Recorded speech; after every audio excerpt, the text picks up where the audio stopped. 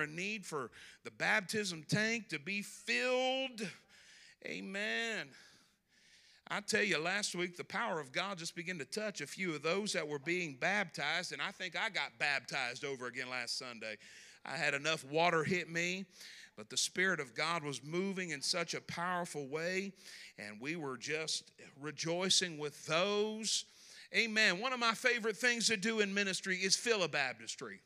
I love to have to fill a baptistry. And so if you have that desire in your heart, it is time to take the step to be baptized. Let myself or Pastor Ron know. We don't have a date on the schedule, but as need arises, we would be so glad to talk to you about that. Today, would you go with me in your Bibles to a very common account in Scripture? Would you go with me to the Gospel of Luke chapter 19?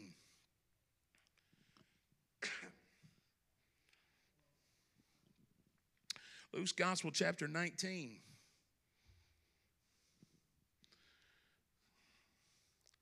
I'm going to preach this morning on a Sunday school Bible story. I feel a very strong leading today, and I will be transparent with you. Pastor called me yesterday, and he just shared some things with me that were on his heart. And I believe the Holy Spirit is stirring hearts. I'm right there with him. I believe the Lord is stirring hearts on the subject of repentance. The subject of repentance, that moment, that encounter where you turn away from the former and you step into the new.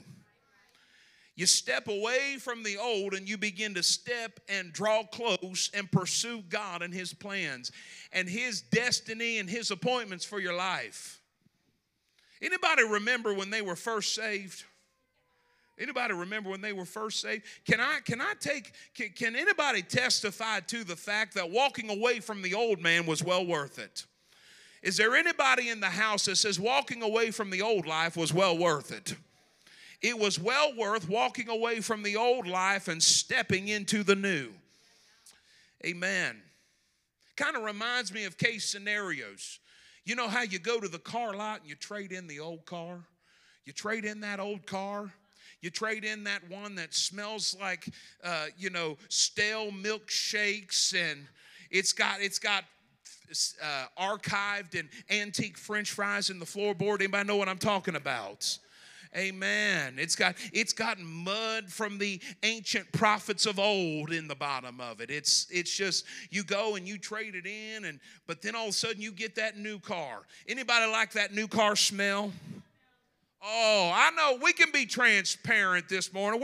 We're a church that we can be transparent with one another today. Who likes that new car smell? Sometimes I just like buying new cars to get the new car smell. I think they ought to make a cologne called the new car smell. There you go. Walk around with the new car smell. Amen. But there's something about you get into that new car, you begin to sync your phone into the Bluetooth stereo. And, is it me or do speakers in new cars just sound a little bit better? And truth be told, the ride is maybe just as rough as the old car, but you swear up and down that you couldn't have had a better ride in the new car. Who knows what I'm talking about? Why? Because we love newness. We love newness. We love walking. We love experiencing newness. I tell you, I'm no dummy. I can see the pride in shoulders as people walk in on Easter Sunday morning. I can see that. Why? Because you got the new clothes on. Anybody, I like new clothes. Who else likes new clothes? Amen. All right.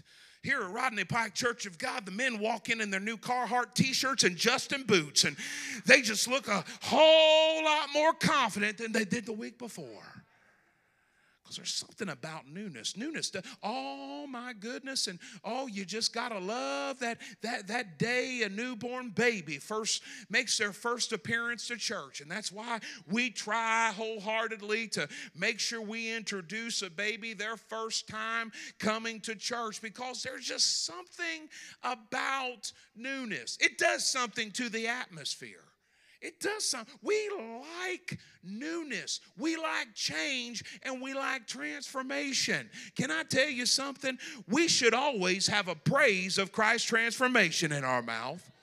I don't know why I'm on this vein. Do I have any new creations in the house? Do I have any new creatures in the house? Do I have anybody who's been transformed in the house? So we might as well live like we've been transformed.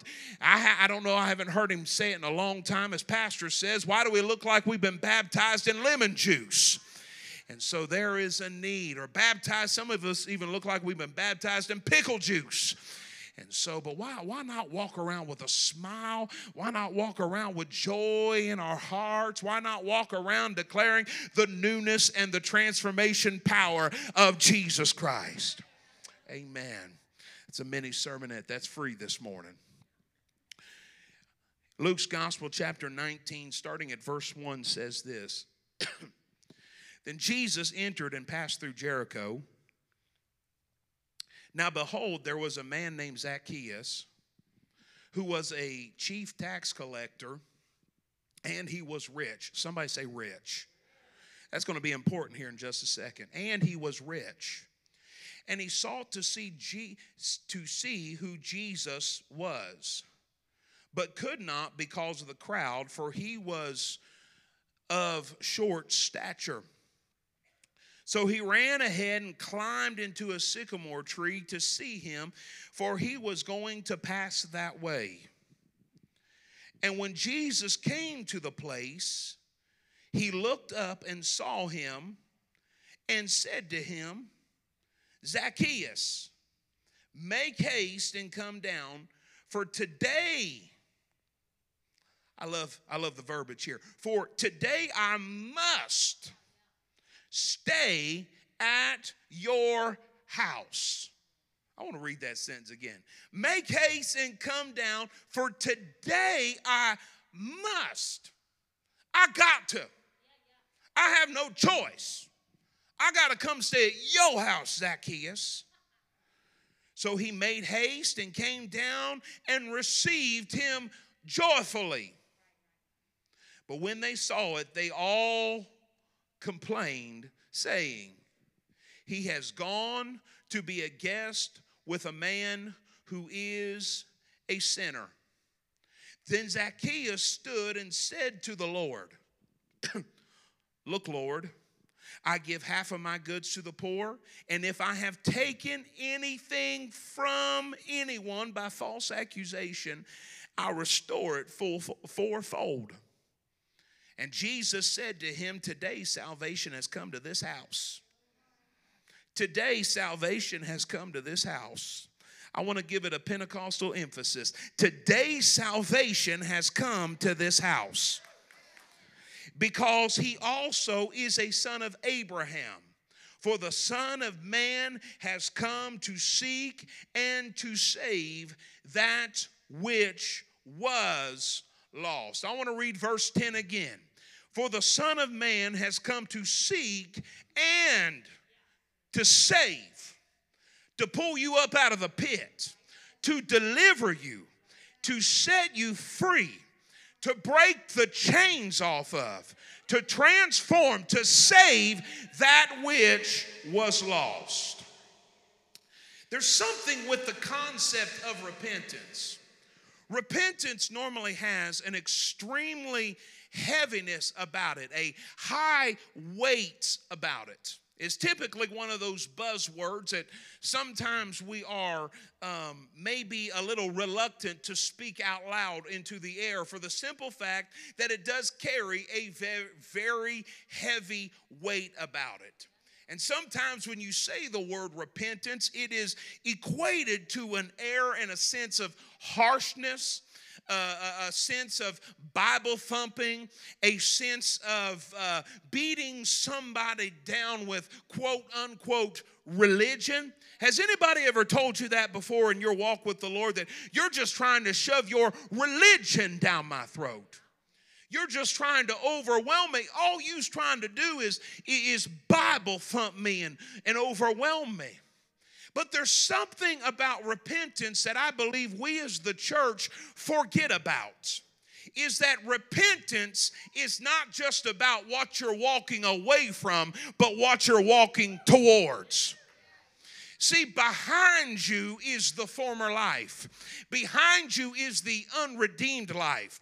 Behind you is a life of sin and doubt and unbelief. But ahead of you is a life of transformation. Ahead of you is a life of the favor of God. Ahead of you is a life of divine peace and divine healing. And can I take it another step? Ahead of you is eternal life. Ahead of you is eternal life. Can I say something loud and proud? Can I say it from the rooftops? It's worth it to leave the old man behind and step into the newness and the transformation of Jesus Christ. You know what Zacchaeus is a prime example of? Zacchaeus is a prime example of somebody who looks like they've got everything. It looks like he has intelligence. It looks like he has wisdom. It looks like he has success. It looks like he's got hope. It looks like he has investments and stocks and bonds for the future. But here we find him, this rich, wealthy man is climbing in a tree. This man of authority and power is simply climbing up a tree. Last time I checked, rich people didn't do that. It's little kids that do that. Honey, in the back of the second church Mom and Dad pastored was this demonic tree. It had branches that went everywhere. It had branches that, I don't even know how tall those branches were. And we had this family of kids. There were a lot of kids. In the end, the mom and dad ended up having 7 children. But for some reason, the 2 oldest brothers in that family, HD, if there was something to find, they were going to find it. Anybody know that child? Anybody have that child? Anybody have that child? You know, if they're going to find it, if it's going to be found, they're going to be the ones that find it. Amen. I kid you not. Forgive me if I've ever falsely accused your child, but I'll have my back turned and kidman. I hear a noise. I know exactly who's done it. And I'll prophesy it's normally those that make the preachers in youth groups and children's groups. The ones that make the children's leaders want to pull their hair out are the ones who grow up and answer the call of God on their life. I pray, Lord, can that manifest just a little younger, please? But I know exactly who it is. And, buddy, let me tell you something. The Bryant boys would climb those trees. And they had, the funny thing about the Bryant boys was they had another little cousin who liked to keep up with them, who was a couple years younger. His name was Paul. I'm proud of Paul. He plays the bass at his church. He's like 32, 33 years old now. But he tried to keep up with them. And we were having a worship team practice, and it was a little safer of a day where you could let your children play outside. And all of a sudden, these 2 boys were on their bikes in the neighborhood, and they walk in the church. They go, "We're looking for a little boy named Paul's parents. He's way up in the tree, and he's unable to get down from it." Let me tell you, that boy, how he got that high, I do not know. And the bad thing of it was when Paul got to the top of that tree, he's hanging on dear life, screaming bloody murder. And thank be to Jesus, the Bryant brothers' daddy was tall, lanky, and athletic, and he climbed up there and pulled that boy out of that tree. What am I saying? Is that when Jesus begins to move upon a heart, uncharacteristic things begin to happen in the hearts of people who have a coldness toward Jesus Christ. The Bible emphatically states that Zacchaeus was a tax collector. He was a man of great wealth. He was a man of great position. So much wealth that the common man hated him and disliked him. And what do we have happening? We're seeing Jesus move upon a heart that's making a man say, "I don't care about my title. I don't care about my position. I'm going to climb a tree and I'm going to see Jesus." the laying down of titles and positions. All of a sudden, it's almost like Zacchaeus looked like and had the appearance as though he had everything, only for him to confess, without Jesus, I've got nothing. Amen. I'm going to stop for just a second right here.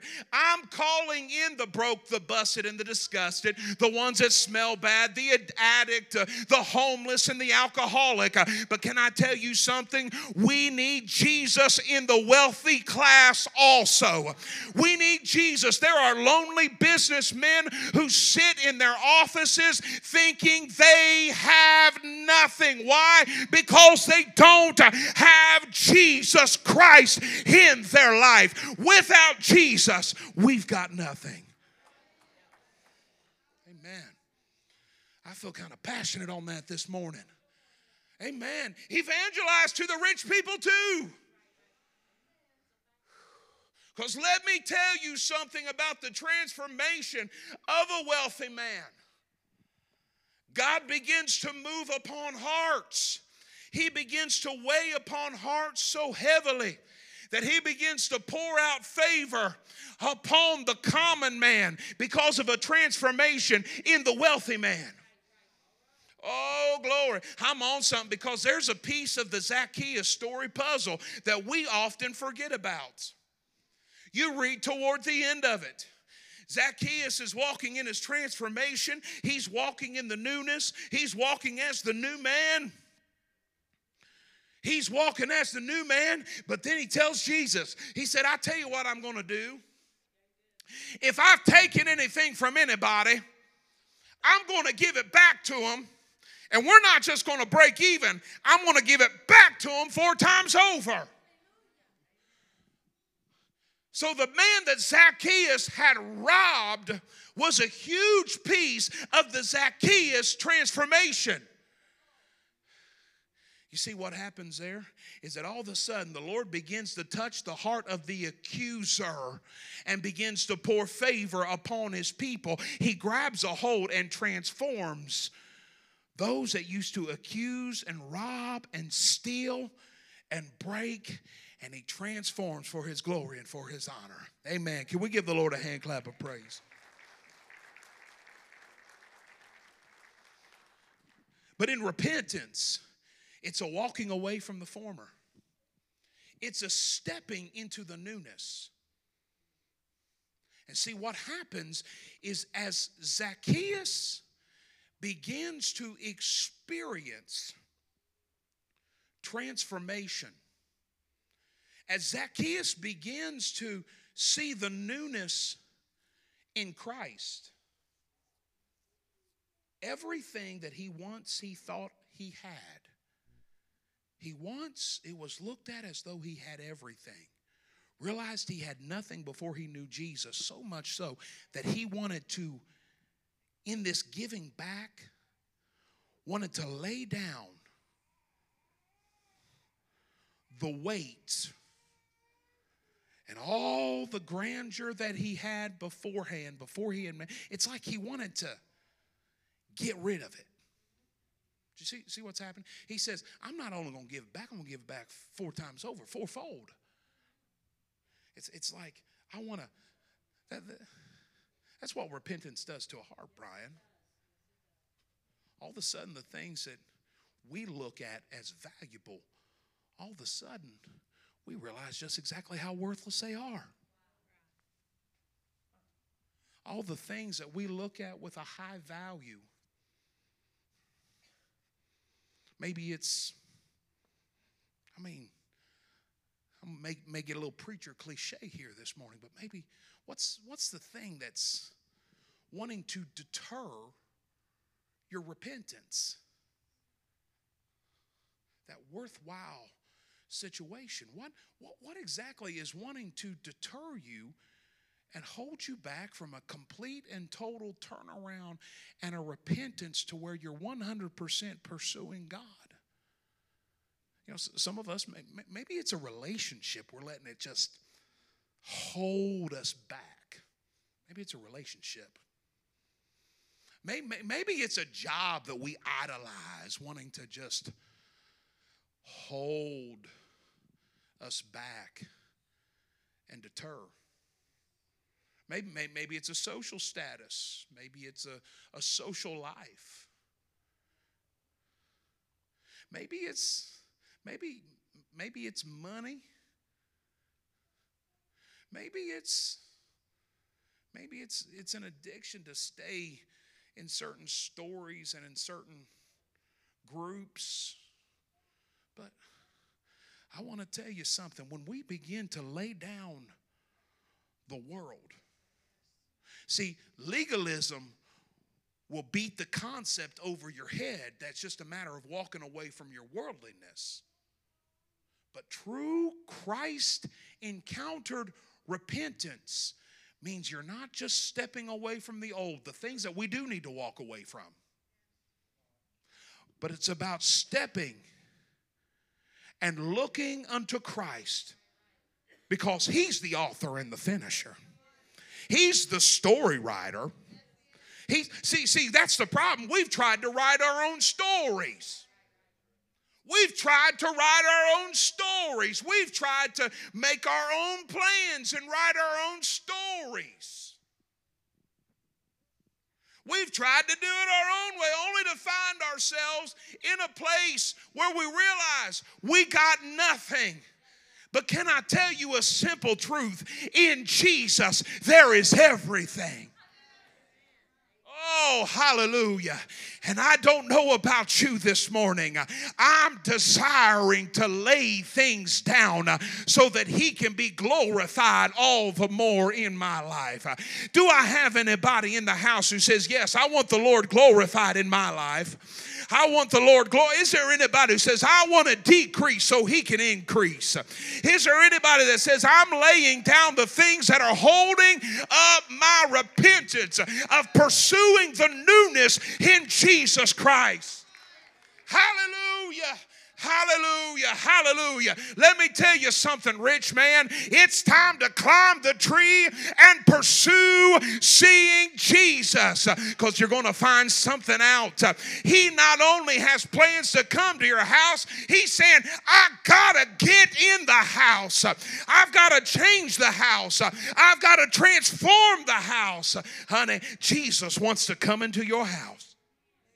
Oh, glory. That's why we lay it down. Jesus wants to come into the house. He wants to dwell with you and stay with you. Go ahead and let others, as the Bible says, the crowd looked and they scoffed and said, here he is making connections with a sinner. Here he is making connections with a lowlife. Go ahead and let the world look down upon the fact, but you be reminded, Jesus wants to come and stay in your house. Oh, hallelujah.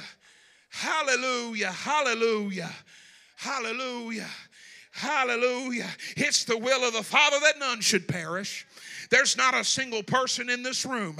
I don't care the decisions you've made. I don't care the words you said. I don't even care where you were before this service. There is not a single person under the sound of my voice or on the face of the earth that Jesus does not have a desire to come and dwell and to stay in your house. Hallelujah. Hallelujah. That moment of transformation, that moment of walking away from the old man and running and pursuing the new man. The newness and the transformation in Christ. Will you stand with me this morning? Will you stand? And I'm just going to, if the praise team could come. If the praise team could come and just kind of play lightly. I'm feeling an uncharacteristic Micah Bynum leading this morning.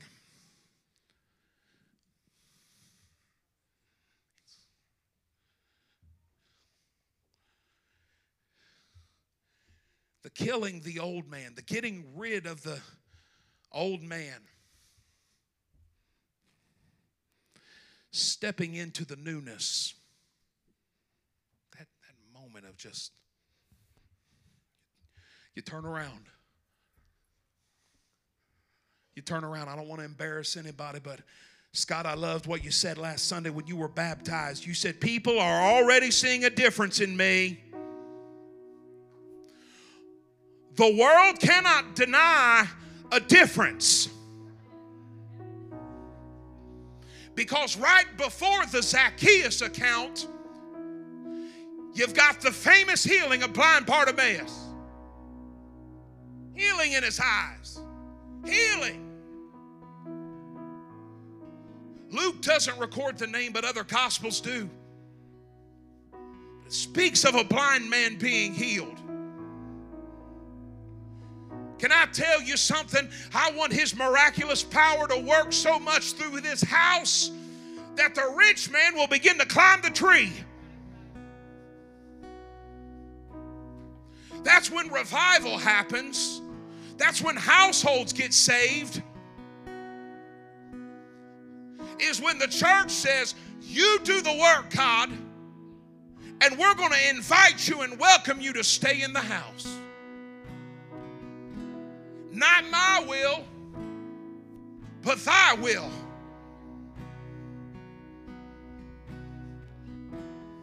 Can I ask you a simple question this morning? Can I ask you a simple yet deep heart examining question this morning?